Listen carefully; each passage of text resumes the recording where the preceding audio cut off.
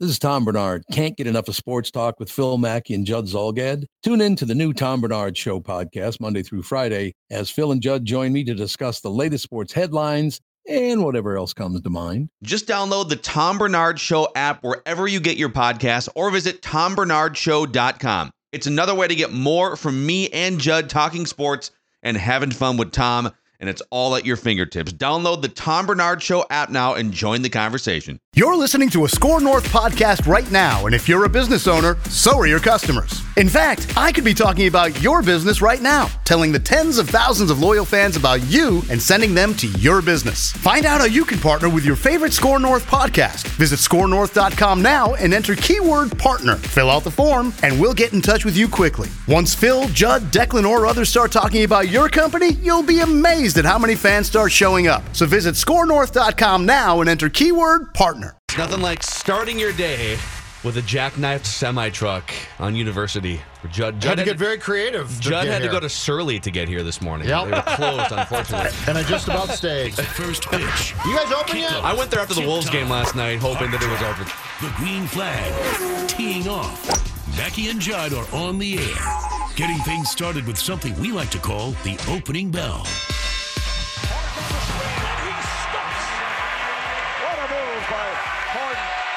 He is so good at what is called deceleration.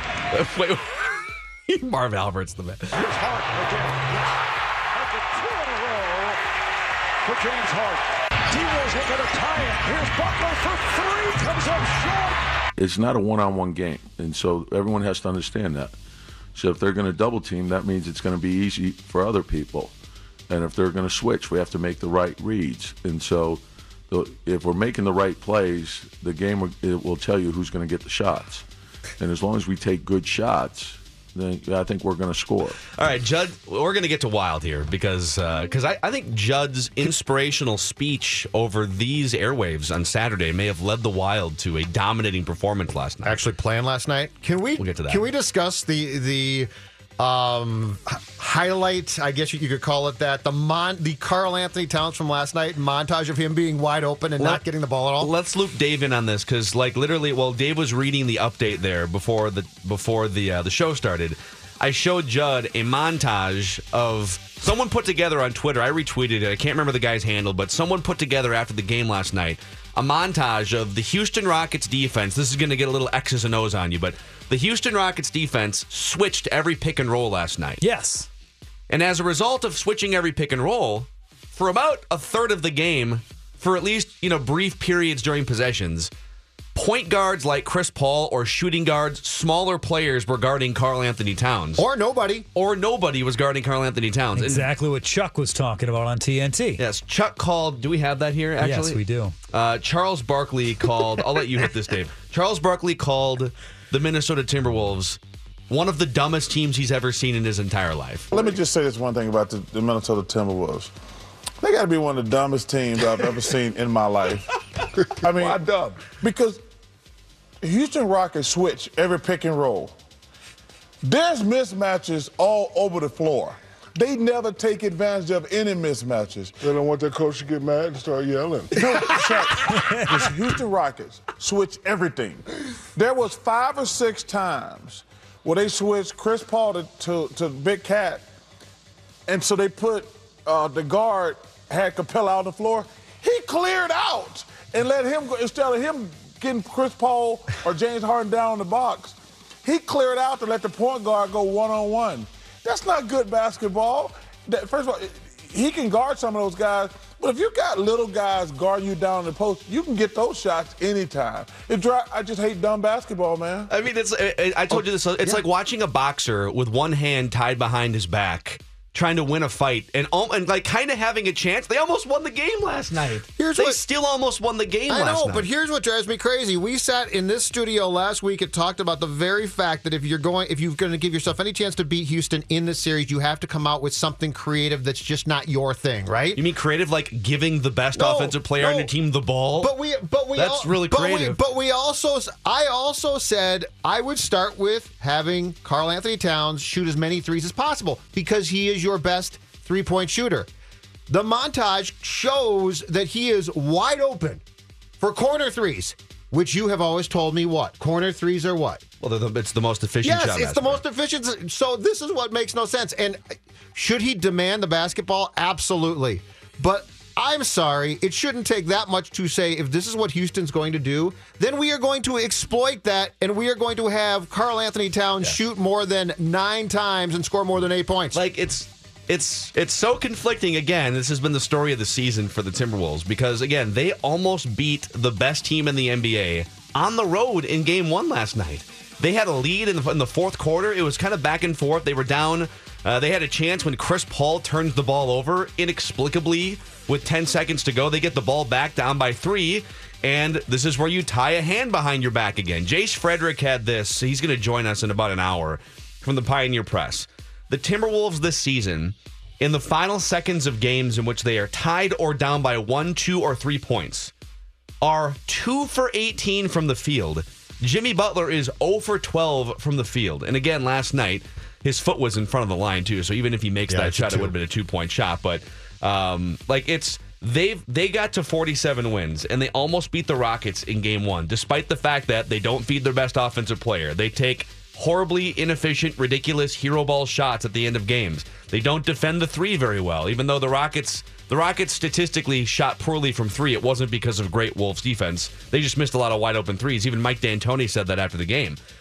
So it's last night. Now we're back. It was a feel-good game a few days ago. Get to the playoffs, beat Denver. Now we're back to frustrating Timberwolves basketball. All I'm going to say is this. Some Yahoo sitting in a studio at the station should not say, you know what might be a good idea? To get Cat shooting threes. Then Houston gives you that, and you don't take that, okay? Life's not that tough. I mean, it's just not that tough. I've heard this one, too, that, Houston would just double-team Towns anyways in the post, but you want that, because Towns is actually a good passer. So yes. If Houston double-teams Towns in the post because, hey, Chris Paul's on him and it's a mismatch after a pick-and-roll switch, now all of a sudden there's open lanes for, there's open potential 3-point shots. There's much more meat on this bone. I actually have a deep thought theory on the Timberwolves that I want to run by you later on this hour. All right. But this also happened yesterday. Ding, ding. Matt Dumba, who has a goal here tonight, rings that around, Buckland on it. At the wall, sealed by Granlund, who picks up the puck, shoves it back in front, Stahl shoots, scores! Oh, what a feed by Granlund! Derek Stahl, 4-2 Wild. Now from the point, that shot by Prosser is blocked. Loose puck in front. Greenway spins, scores! Jordan Greenway, his first career playoff goal, and his first goal in the National Hockey League. 5-2 Wild. They said that'll do to get the Wild back into the series against the Jets. Now, do you think this is a sign of a series changing and the Wild taking control of the series here? Yep. Or do you think this just follows a very similar formula where the Wild falls down early, usually on the road in a playoff series, shows some fight, gets on the power play a couple times, backs against the wall in the series, punches back only to succumb in 5 or 6 games anyway? Let me answer that question with the records for this team in playoff series since they returned. They had a 4-year drought, I think, and then they got back to the playoffs in the first year of Parise and Suter in 2013. Since 2013, the Wild have gone 1-15 in games 1 and 2 of series. They beat St. Louis in 2015, but they are 1-15 in games 1 and 2, including the 2 defeats to the Jets Wednesday and Friday. They have rebounded to go 6-2 in game 3s, including last night. So and that's with different coaches. It's with different coaches. It's with some different players. It's with a core group of players that is somewhat the same, but not completely. But the point being is, last night, I got a couple tweets last night saying, wow, when you lit them up on Saturday, it sure must have worked because you saw this coming. That record right there explains. This has nothing to do with me. This is the most predictable group of people, and this is the most predictable franchise I've ever seen. You knew what was going to happen last night, and they give up the fluky goal to start the game, and people are like, oh boy, here we go. And I thought to myself, no, they're going to come back now. They're going to rally, and they're going to play well. This is their game 3 strategy on a yearly basis. So do I for one second say, look, that last night is going to be a springboard to something better? Absolutely not. I need to see Game 4. I need to see Game 5. Hell, I need to see 5 more years of any consistency whatsoever. When you are 1-15 in games 1 and 2, that's hard to do. That's hard to do in a sport where, as we've talked about, luck plays a role. In 16 games, you've only won once. Yeah, I think my concern, first of all, like they deserve credit in a vacuum. Yesterday was an amazing performance. The ice tilted in their favor. I think the potentially unsustainable part is for sure how many goals off power plays? For sure, the first 2 yesterday. Last night, power play. Like they took a lead off power play goals. They were 2 for 3 after being 1 for 5 in the first 2 games. But they jumped out and they tied the game and they grabbed momentum on the power play. And I think, and I've heard you and Collar talk about this, that one of the strategies should be, if you're going to beat the Jets in this series or win games in the series, bait them into taking dumb penalties. But that seems like a really unsustainable long-term strategy. All right, just like trick them into taking dumb penalties every game and like just dangle a little meat in front of them and they'll attack you and then they'll go to the penalty box like they're a bunch of Elmer Fuds or something. You're going to trick them into beating them. Here's the key thing. And this is why Friday was so bad. Game 1 was not bad. Game 1 actually went to a blueprint that you said that's a game that they could have and possibly should have won. Game 2 was awful because starting in the second period, the Jets decided we're going to beat you up by hitting you. So physically, not fighting. And the Wild cowered. And that has nothing to do with skill. The Jets are a more physical team than you, but that does not preclude you from coming back and hitting them back as far as the checking game goes, which they did last night. You do that, the Jets get frustrated, the Jets take dumb penalties, you get power plays. So what was maddening about Friday was not the fact that the team is not as skilled as the Jets. It's that the Jets beat them up, and they said, oh, okay, until they did the thing, and I saw this on Twitter last night, and this even drives me nuts. Well, you see, they sent a message in those last 10 seconds on Friday. No. Okay. No. Okay. That was number one. You don't decide in the last 10 seconds of a game in which you've cowered that you're now tough. That's just fake. The other thing is they came back last night and they played physical and they played well. The message in the last 10 seconds is the biggest bunch of garbage in. That is one of the stupidest narratives I've ever heard. I'm proud of you for seeing the light on this. I thought you might be a little more middle of the road on this. No, if they had in the second period when the Jets started to hit them on Friday, if they had come back and responded then, I would have said, okay, that's fine. Right. But when you're going to go tough guy in the last 10 seconds, give me a bleeping break. That's embarrassing. Let's talk more about that. You know, for the record, Wolves and Rockets, game 2 on Wednesday. If they're down late, if they're down by 15 or 20, I think it's Cole Aldridge time. I think Cole Aldridge needs to send a message. I like Clint Capella, that's right. Right below the basket? James Harden, I think you send a message. Set the tone for game 3 back at Target Center. I think you're right. Wild fans would love it. Also, we're guest free in the 9 o'clock hour today. Lindsay Whalen's going to join at noon today. Derek Wetmore on Twins or lack thereof at 11:30. And Jace Frederick, he put out a great nugget. We referenced it like 10 minutes ago about Hero Ball and how it hasn't worked at all for the Wolves late in games. He's going to join us from the Pioneer Press at 10:15. But because we're guest free this hour, if you want to chat Wild or Wolves, we will open up both of those vent lines. We found one of the vent lines at once? One of the tech guys down the hallway had to help us set up both vent lines at the same time. That's a lot of vent lines. So 651-646-8255, 877-615-1500. It's Mackie and Judd from the TCL Broadcast Studios. Mackie and Judd are back. Audio level full volume. It's go time. On 1500 ESPN. How can Karl Anthony Towns have 9 shots? Because the dummies out there, the dummies out there won't pass the ball because they switch every time instead of him going to the box because y'all done ruined the NBA, got everybody out here jacking up threes. Nobody passed the ball to the big man anymore. They switched probably 20 to 30 to 40 times that game where they had James Harden or Chris Paul guarding the big guy. They switch everything. And instead of them throwing the ball down low to Karl Anthony Towns, he cleared out. He takes some responsibility. Like, I would have been screaming to high heavens, like, give me the ball, give me the ball. He clears out and let the guard go one-on-one. I would say not only that, Ernie, in a game of this magnitude, he has to demand the ball also. He has to go to the guy and be like, listen, man, they switching. I got little guys on me. Our jumpers ain't falling. Give me the damn ball. Because he is the number one option on the team. I love how Shaq always sounds like he has a Philly cheesesteak in half of his mouth when he breaks down the NBA. And he might. You got it, man. What are you saying? He's just like, he's not blinking, just stoic.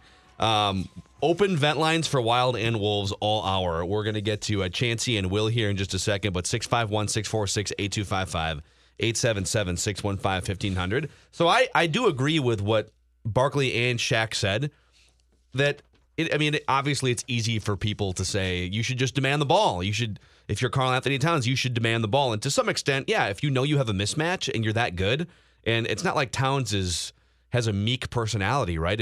I know he's young and this is his first playoff game, and there's a bunch of veterans around him that are probably much more vocal in terms of leadership, but make it known that I've got Chris Paul on me 5 times in the first half, and I'm not touching the ball. Throw the ball into me.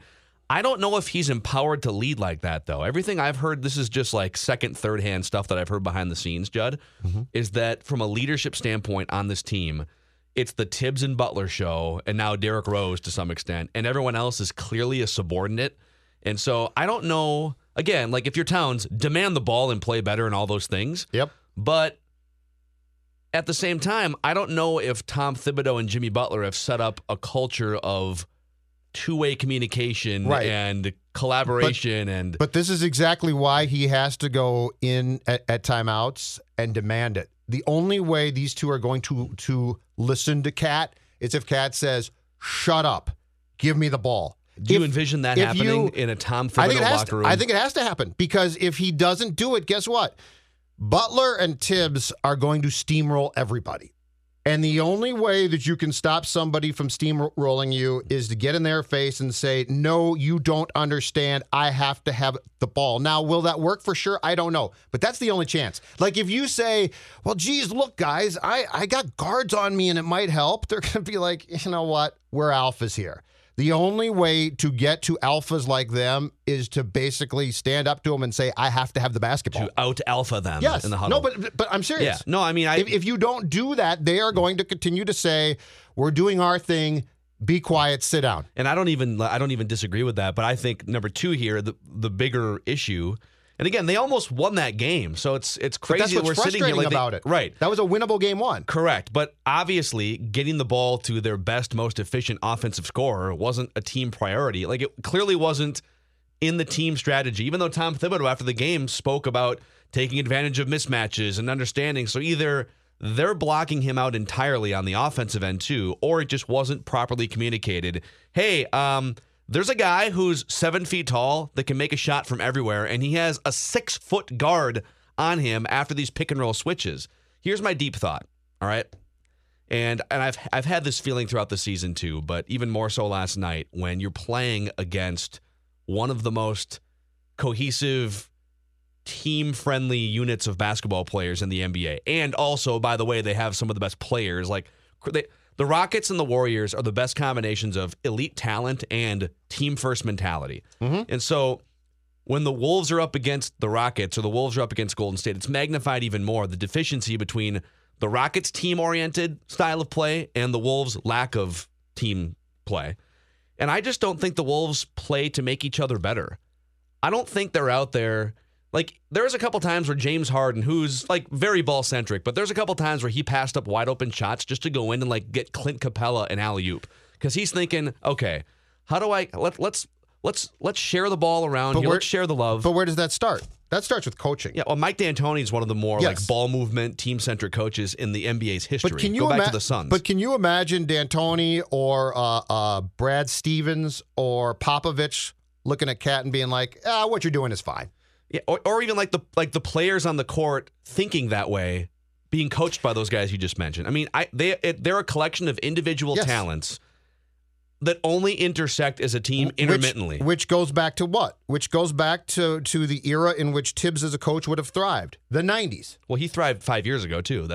I get that, but what I'm saying is his style, his belief in basketball thrived in the 90s.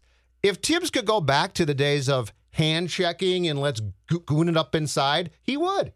He would. This is a guy who, and this is the problem. he doesn't look at this as a team and say, how can I get the most from the entire team? He looks at Jimmy and thinks, my God, do I love that man. My God, Yes. do I Take do a I like it. 360 spinning three-pointer you know what, with Jimmy, your foot on the just- line at the end of the game. You shoot the ball. The new NBA coach would look at what happened to Cat last night and say that will never happen again. Do you have any faith that Wednesday night this is going to be altered drastically? Because I don't. I just think it's and this is Tom Thibodeau, real quick here. Tom Thibodeau after the game. Listen to what he says and then think back to what the Wolves did or didn't do on the court. It's not a one-on-one game, and so everyone has to understand that. So if they're going to double team, that means it's going to be easy for other people. And if they're going to switch, we have to make the right reads. And so if we're making the right plays, the game it will tell you who's going to get the shots. So he's clearly aware of, I mean, he's been in basketball he's been in the NBA for like 30 years.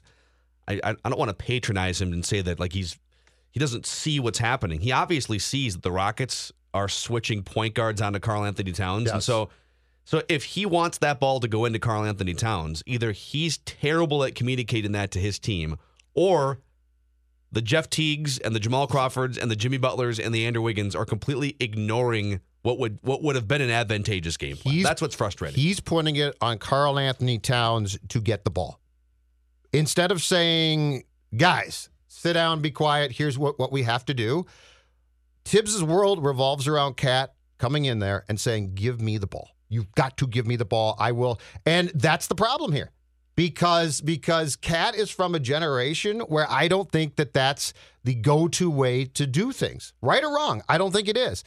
And so Tibbs knows exactly what should happen, but in Tibbs' world, for that to happen, Cat has to demand it as opposed to telling the team, all right, this doesn't work. If Karl Anthony Towns, who is a great three-point shooter, is wide open for a corner three, somebody's got to swing him the damn ball. 651-646-8255-877-615-1500. Wolves and Wild vent lines open all hour. Chancey, we'll start with you. Hey, guys. Thanks for taking my call. First off, self-imposed accountability session here. I did call after the first Denver game and went on a pretty hot rant saying the Wolves wouldn't make the playoffs. So I just want to hit myself with the buzzer and lower my slugging percentage because obviously that was wrong. Join the club, Chancey. It's okay. Yeah. Yes, no problem. Now I'll bring more irrational takes that I'll probably be wrong again. But no worries. That's all good. Yeah, no problem. First off, I got three things. My least favorite Timberwolf, Jamal Crawford. Is he the biggest black hole in the NBA? I mean, he does make the occasional wild shot, but if he makes one shot, the next time the ball touches his hands, you know what's going up, no matter what. It does. Hand in the face, fadeaway three-pointer, 8 feet behind the line. It doesn't matter. Yeah. And it's just, I don't want to see him on the court anymore. I'm kind of tired of the Wolves announcers, even on FSN, defending it. Well, you got to live with it. That's Jamal Crawford. No, Yeah, you don't have to I live with think it. I think he's a really redundant skill set on this team. Like if you had a bunch of Ricky Rubios on the team who are just only looking to pass for the most part, then like okay, Jamal Crawford probably fits better. But the fact that you already have ball-centric Jeff Teague, ball-centric Andrew Wiggins, ball-centric Jimmy Butler, and now you're adding ball-centric Jamal Crawford for 20 minutes, it feels really redundant. Yeah. Yeah, well, I don't mind a heat check when you've made 3 in a row, but the first time you make a shot, the next one's got to be a heat check for him, and that gets really tiring watching over and over. So true. Second, the second thing is for Towns, I kind of think that a little bit I will put on him is for when Shaq is talking about for him demanding the ball. One of the issues I see is I want him to get down on the blocks. It's a lot harder to be avoided when you're standing on the blocks with a smaller guard, clapping your hands.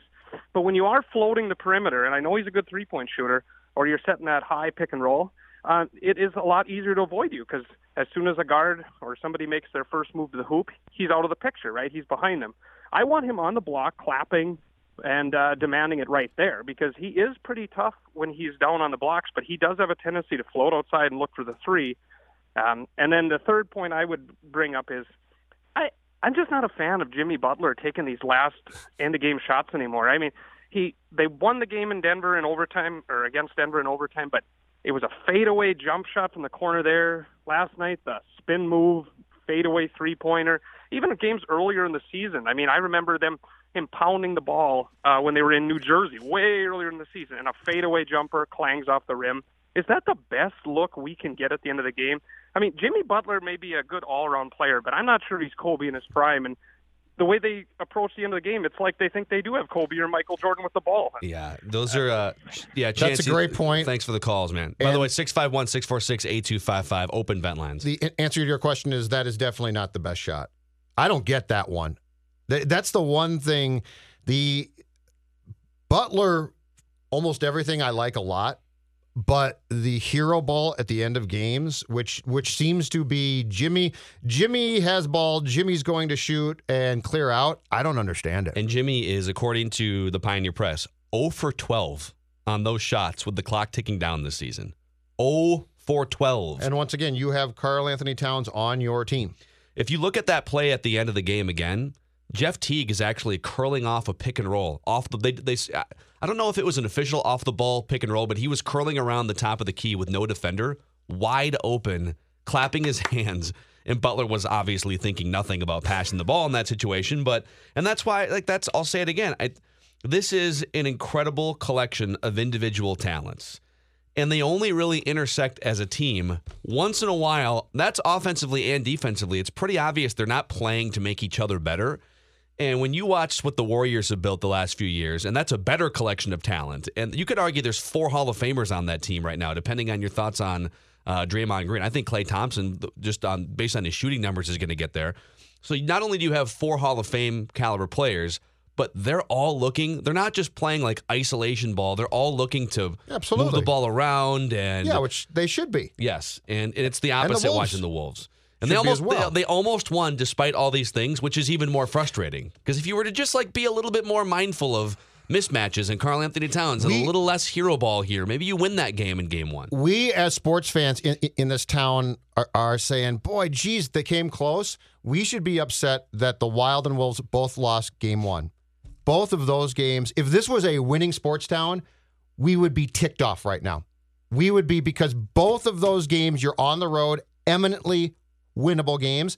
The Rockets last night, 10 of 37 on threes. That ain't going to happen again. A lot of wide open misses, too. They were also without 2 of their best rotation players last night. It's worth noting. So they were playing shorthanded. 3 of 25. Harden made 7 of 12. The rest of the team on 3-pointers for Houston, 3 of 25. Will, you're on the show. Hey, thanks for taking my call. I'm convinced that Tom Thibodeau is no longer the best option as coach. You heard him talking in the post-game press conference about the Rockets switching on all the screens. So, he's not stupid. He knows what's going on. But the fact that he's not able to communicate that to his players and get his players to exploit that is just unacceptable. I think he's not a good enough communicator to coach in the NBA. I mean, look at Wiggins, this great talent. He's just not getting enough out of him. This entire team, you have 2 of the top 15 players in the league, yet you're, fighting for an 8 seed, I mean, look last night. We have the talent to play with one of the best teams in the NBA. The Rockets right now, they might be the best team in the NBA. We have the talent to run up and down the floor with them. But, because he can't communicate to them, hey, when they put a little guy guarding our big guy, give him the ball. The fact that he can't get that through to his players is just unacceptable. If he can't communicate that, he can't be our coach. I think we have to change. Yeah, Will, that's the frustrating thing, is that he sits there after every game pointing out the things, like any smart basketball mind would, pointing out the things that they should have done differently. They should have taken better advantage of mismatches. Well, are they just going out there and are they just disobeying whatever you're saying in the huddle? Brandon, you're on the Mackey and Judd show. Hey, man, I appreciate you guys taking my call here. In the past, I've called in and tried to be a voice of reason of sorts, but I just got, a couple of things that kind of irk me about Wolves fans in general and about, how I personally view the team. This team is exactly who they were set up to be. That's exactly it. They were going to play the ball to the post, rely on 20-foot jump shots from Jimmy Butler, and had really no three-point shooter outside of Karl Anthony Towns and Belly. So anybody who's surprised that this has happened, where were you the entire year? Even without Jimmy Butler, I think the team has no ball movement on offense. That's the biggest problem. You can have a team with no three-point shooters if you create open looks for 30% shooters where 40% shooters knock them down when they're contested. But this team has no ball movement. Look at lesser talented teams. The Denver Nuggets, on paper, much less talent than the Wolves. some of the best ball movement in basketball. Same thing with Utah Jazz, Portland Trailblazers. Indiana. Teams who aren't as talented, exactly, as the upper echelon teams, swing that ball around like it's on fire, trying to get good looks because that's what they have to do to neutralize their deficiencies. The Wolves just don't do that. Mm-hmm. When people complain about Jamal Crawford, I mean, this is who he's been his entire career. That's why he's played on, 11 teams, I think? And he's never been a guy who's anything but a guy who's going to come in and shoot right away. When he played with the Clippers, that was what they needed him to do more than anything. They were worried about lobs and 15-foot jump shots and fast breaks. He fit in perfectly. The team was built to compete in games. I'm so happy you said it, in the 1990s. You can't sit here and expect these guys. I mean, I'm sorry, if they don't have the talent to play with the Rockets. Houston shot horribly last night. The Wolves had a chance to steal a game. Jeff Teague throws the ball away pitifully. Tips looks like a JV coach trying to figure out if he wants to continue coaching or continue teaching gym. That's the play you run. This is just a completely pitiful performance with a very, very talented roster.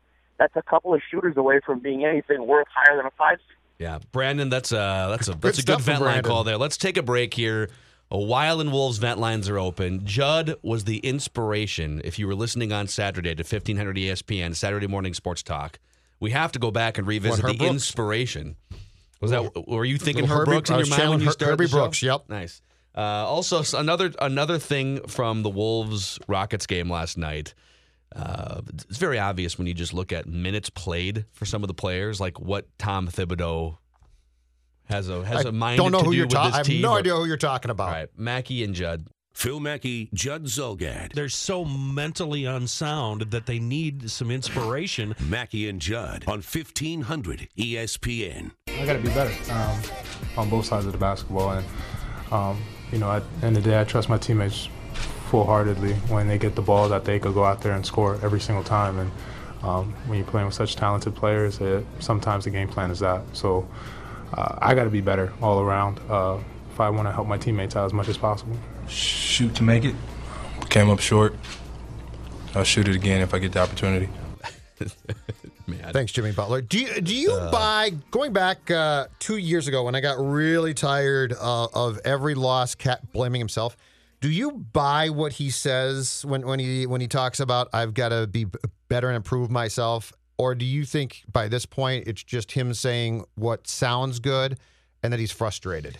It feels a little Andrew Luck-ish at this point. I in general, I love it when guys take the path of, like, I'll put it on myself because I'm the leader and stuff. I do too most of the time. But remember Andrew Luck before the arm injury when it was just Andrew Luck was playing well, but he had no offensive line. They just traded a first-round pick for Trent Richardson. He had like one reliable wide receiver, and their defense was terrible. And after every loss, they could get beat 31-28, and he'd be like, "It's on me, it's on me." Yeah. Throw for 3 touchdowns. It felt a little bit like that with Towns last night, where he knows, all right, there's more to it than just I have to play better, but I'm going to sit here and tell you that I have to play better. Right. Because he's not the type of guy that's going to directly throw his teammates under the bus. But personally, he's ticked off. And I just recall, I think it was a couple of years back when it was every Wolves loss, he said the same thing. Yeah. It's all on me. It's got to be me. It's like, and at first I said, oh, great, he's accountable. And by about the 13th time, I said, this is really, really old. Yeah. And I don't believe it at this point. Derrick Rose offensively was solid last night. He missed a bunch of long twos, and although he did make a 3-pointer last night, which is, he doesn't make those very often in his career. He did make a 3-pointer, which was clutch of him. He wound up 7 of 14 from the field in 24 minutes, so he by far took the most shots per minute, which I believe has been a trend in the 10 or 11 games he's played for the Wolves. He takes the most shots per playing time, and he kind of goes old school 2010 MVP Derrick Rose. But if you're asking me, and like he was fine offensively last night. I'm not ripping him. Defensively, he held his own a little bit. I don't know if he's going to be able to do that every game in the series. But if you're giving me, I'm going to give you 4 guys off the bench. Let's forget about Gorgie here. Let's just go Bjelica, Tyus Jones, Derrick Rose, and Jamal Crawford. Those 4 guys, those 4 bench players.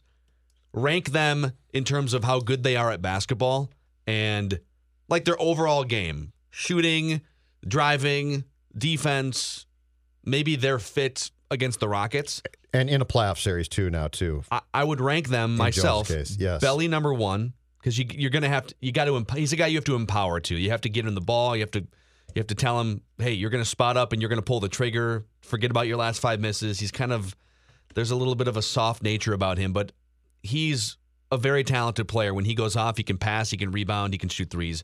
He's number one. For me, Tyus Jones is actually number 2. There's a lot of hidden defensive value there. He gets the ball moving offensively. There's a bunch of guys who need the ball in their hands. He doesn't as much. Like, he'll distribute and he'll get things going. Then I would go Crawford 3 and Derrick Rose 4. So just in any given situation, how good are those players and how helpful are they to the team? For me, number 1, Belly, number 2, Tyus, number 3, Crawford, number 4, Rose. Last night, the minutes went Crawford number 1, Rose number 2, and then Tyus 3 and Belly played only 6 minutes in that game last night. Yes. 6 minutes. But the whole thing with classic Tom Thibodeau. The thing with Belly goes back to what I was saying before. Belly needs to be empowered and given confidence, and if you do that, he will give you something. But they don't do it. The Denver game, Belly, I believe, was over 4 from the field and did not have a point. And yet, if you go back and watch that game just from the eye test, was one of, at times when he was on the floor, was one of the most impactful players because he played really hard and he did a lot of things that might not be sexy but are effective. I said this to Collar on this Saturday show. I would have started Belly and brought Andrew Wiggins off the bench. I would have given Belly the start because, 1, it empowers him completely. 2, he can shoot threes, right? And it would be another changeup. I would have started him. I would have said, you deserve it. Andrew, prove it. That's fine. But they won't do it. And it comes down to they won't do it with Belly. And when it comes to the fact that Cat should get the ball, they don't do it. They are Butler and Tibbs want you to get in their face. And that sounds great. I don't know what's going to happen. Yeah, and I don't know if it's that simple that they want, like, they're just like waiting for Towns to get in their faces. Like, I don't know. There's such a disconnect. Whatever it is, there's clearly just a huge disconnect, and it makes it even more frustrating that they're able to almost win games like that with all of these things going wrong around them. On the Rockets front, Clint Capella was just insane underneath. It helps when you have all these sniper 3-point shooters and you can get free underneath, and guys will come off Clint Capella to help on rotations, and then he just sneaks. He does a great job just kind of sneaking to the rim, and they find him. He went for 20. I mean, if it was a matchup between Clint Capella and Karl Anthony Towns last night for parts of those minutes, I mean, Clint Capella was the unstoppable one, and Towns was invisible. He was invisible. Capella went for 20 and 10 in the first half alone. So, yep. All right, let's come back and let's. If you missed it on Saturday, there was inspiration behind the Wild's victory, impressive victory at the X last night against the Jets, and the inspiration is sitting in the studio with us, right in between Dave Harrigan and myself, exactly in between us. A big piece of inspiration. The Mackey and Judd Show rolls on. Here we go on 1500 ESPN. MLB The Show 18 is now out. If you're still playing MLB The Show 17, that's all right. You can transfer your saves over to MLB The Show 18 and continue the road to the show and your franchise. Home runs, steals, and epic catches. Get into the action and experience the best of baseball. MLB The Show 18. Welcome to the show. Rated E for everyone. You can win your very own copy now on the 1500 ESPN Stream Player. Matt Dumba, who has a goal here tonight, rings that around, Bufflin on it, had the wall sealed by Granlund, who picks up the puck, shoves it back in front, Stahl shoots, scores! Oh, what a feed by Granlund to Eric Stahl, 4-2 Wild. Everybody knows if you lose Game 3 how difficult it is, and I mean, especially playing these guys. So I mean, you didn't want to get down 3. I mean, I think desperation is the best word, and knowing what that could do. I mean, but it's still when you're down 2, it's still a big hurdle. Welcome to the series, Mikael Granlund, Eric Stahl, Marcus Foligno. It's only Game 3, but welcome to the series. Was anyone really part of the series until? I mean, Zach Parise, I guess, was. Yeah, was anyone really not part on Friday. of the series? Not on Friday. Okay. Well, no, actually, in Game 1, Parise was good. They had some guys who participated in Game 1, but Granlund, Stahl. Foligno's the one that drives you crazy because he played great last night, and he's the exact type of player that you need in a series like this because he can hit. He's big enough. And I don't allow Foligno to have that kind of power over me to drive me crazy. Do you know that Marcus Foligno... Only Jamal Crawford. Do you know that Marcus Foligno, in a game against the Jets that was here in, I want to say, December or January, in the first period of a Saturday night game, so one period had 7 shots on goal? This guy, when he wants to apply himself, can be fantastic. Skates on fire. But for the most part, disappears. Real quick, before we got to play your rant here in a second, but no, actually, you know what? I want to flush this whole like end of game 2 into game 3 thing out. Let's flush that out maybe at the top of the hour because there's a lot. I think there's a lot of meat on that bone. The message was sent. The message that was sent. The message was definitely sent. All right, there's last 10 seconds. There's more there. Let's do this on Saturday. And I didn't hear this live. Dave, I'm assuming you didn't. You were out of town this weekend, right? Correct. Yes. But Twitter lights up. I get a text from Collar, and he said, "How can we take that Judd rant? And that needs to be on the internet. Like Judd just went off on the wild." And so this is all over Twitter, Facebook. This is Judd Zulgad pulling his best Herb Brooks moment, not in the locker room, but in the studio here. As best I could. Is there any other setup here that you want to deliver for your finest moment? Collar and I started the show, and we're going back and forth, and Collar said, I want to sit back and listen to you just rant. And I thought to myself, I just saw such a horse bleep hockey game, that's not going to be hard to do. Okay. This was Judd on Saturday.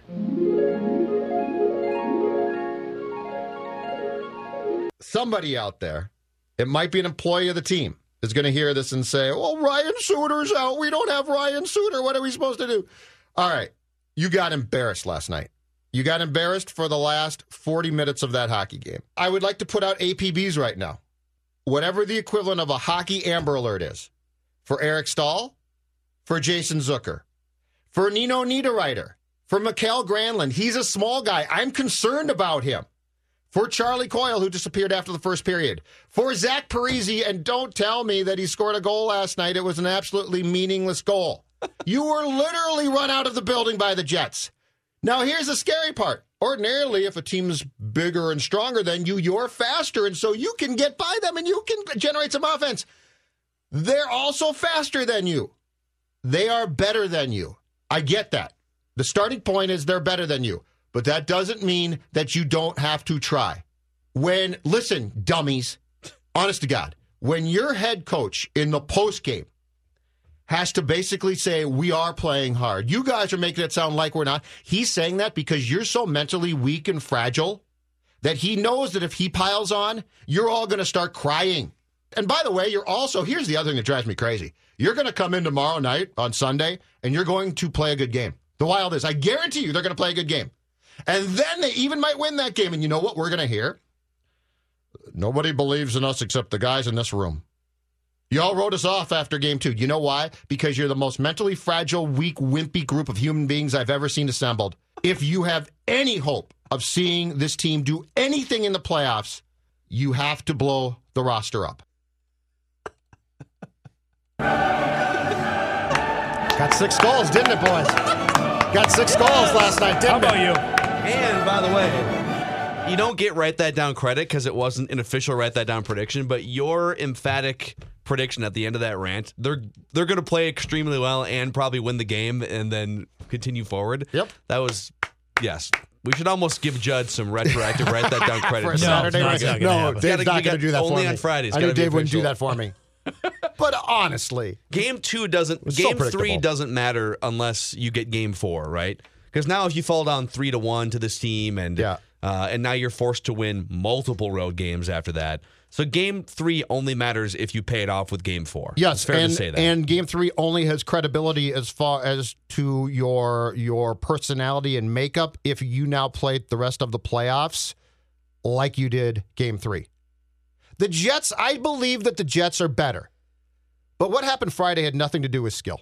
It had to do with, in the second period, the Jets said, we're bigger than you, and we're going to hit you, and this group disappeared. Somebody was telling me, because I watched the game on TV and clearly was not there on Friday night, that by about midway through the second period, if Granlund got near a puck, he would sort of just reach out for it, extend his arm, but had no intention of being hit.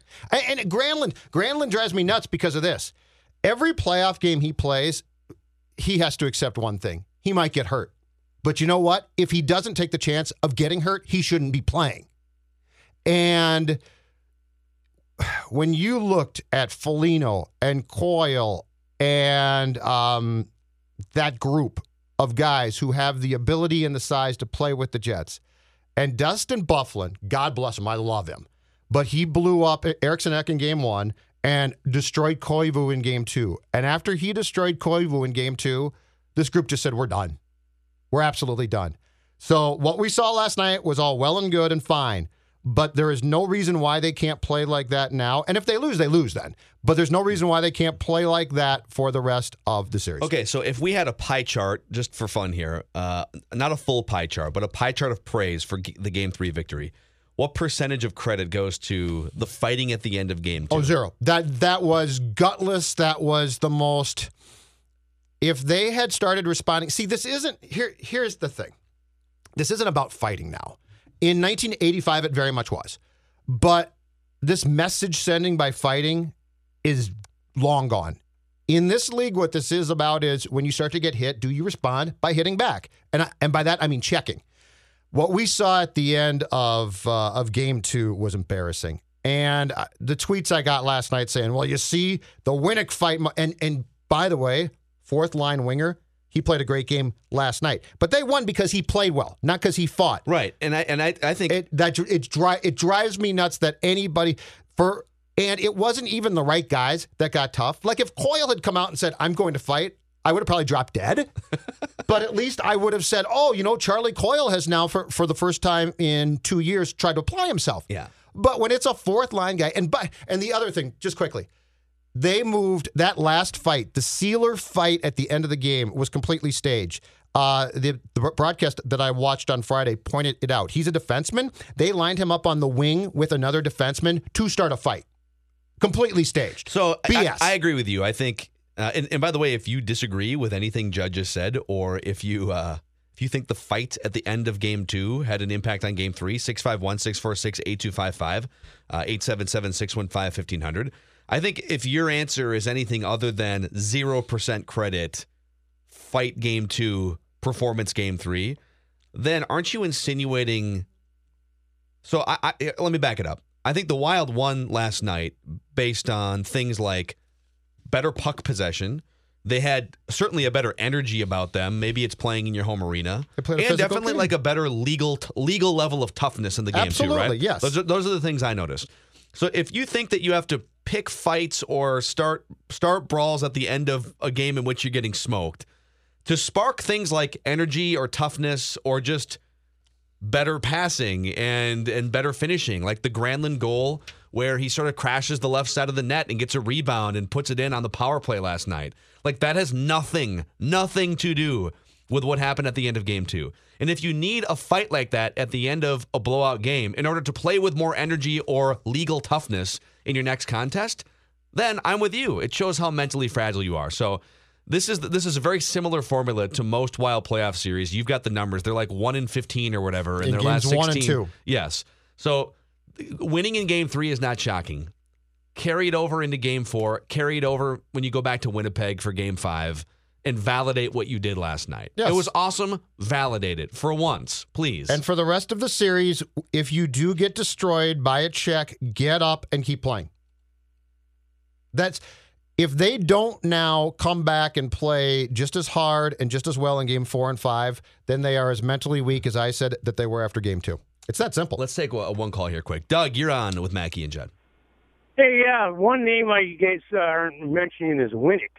Where the heck has he been? He's one of the biggest players we got on the team. Played well last night. Fourth line played well. Yeah, but he's never hits anybody. You ever notice that? No, he did last night. No, I disagree. No, he played. Last night that fourth line played really well. The other night to chump that guy, but. And by the way, Doug, body around a little bit more. Doug, you're dumping on Daniel Winnick.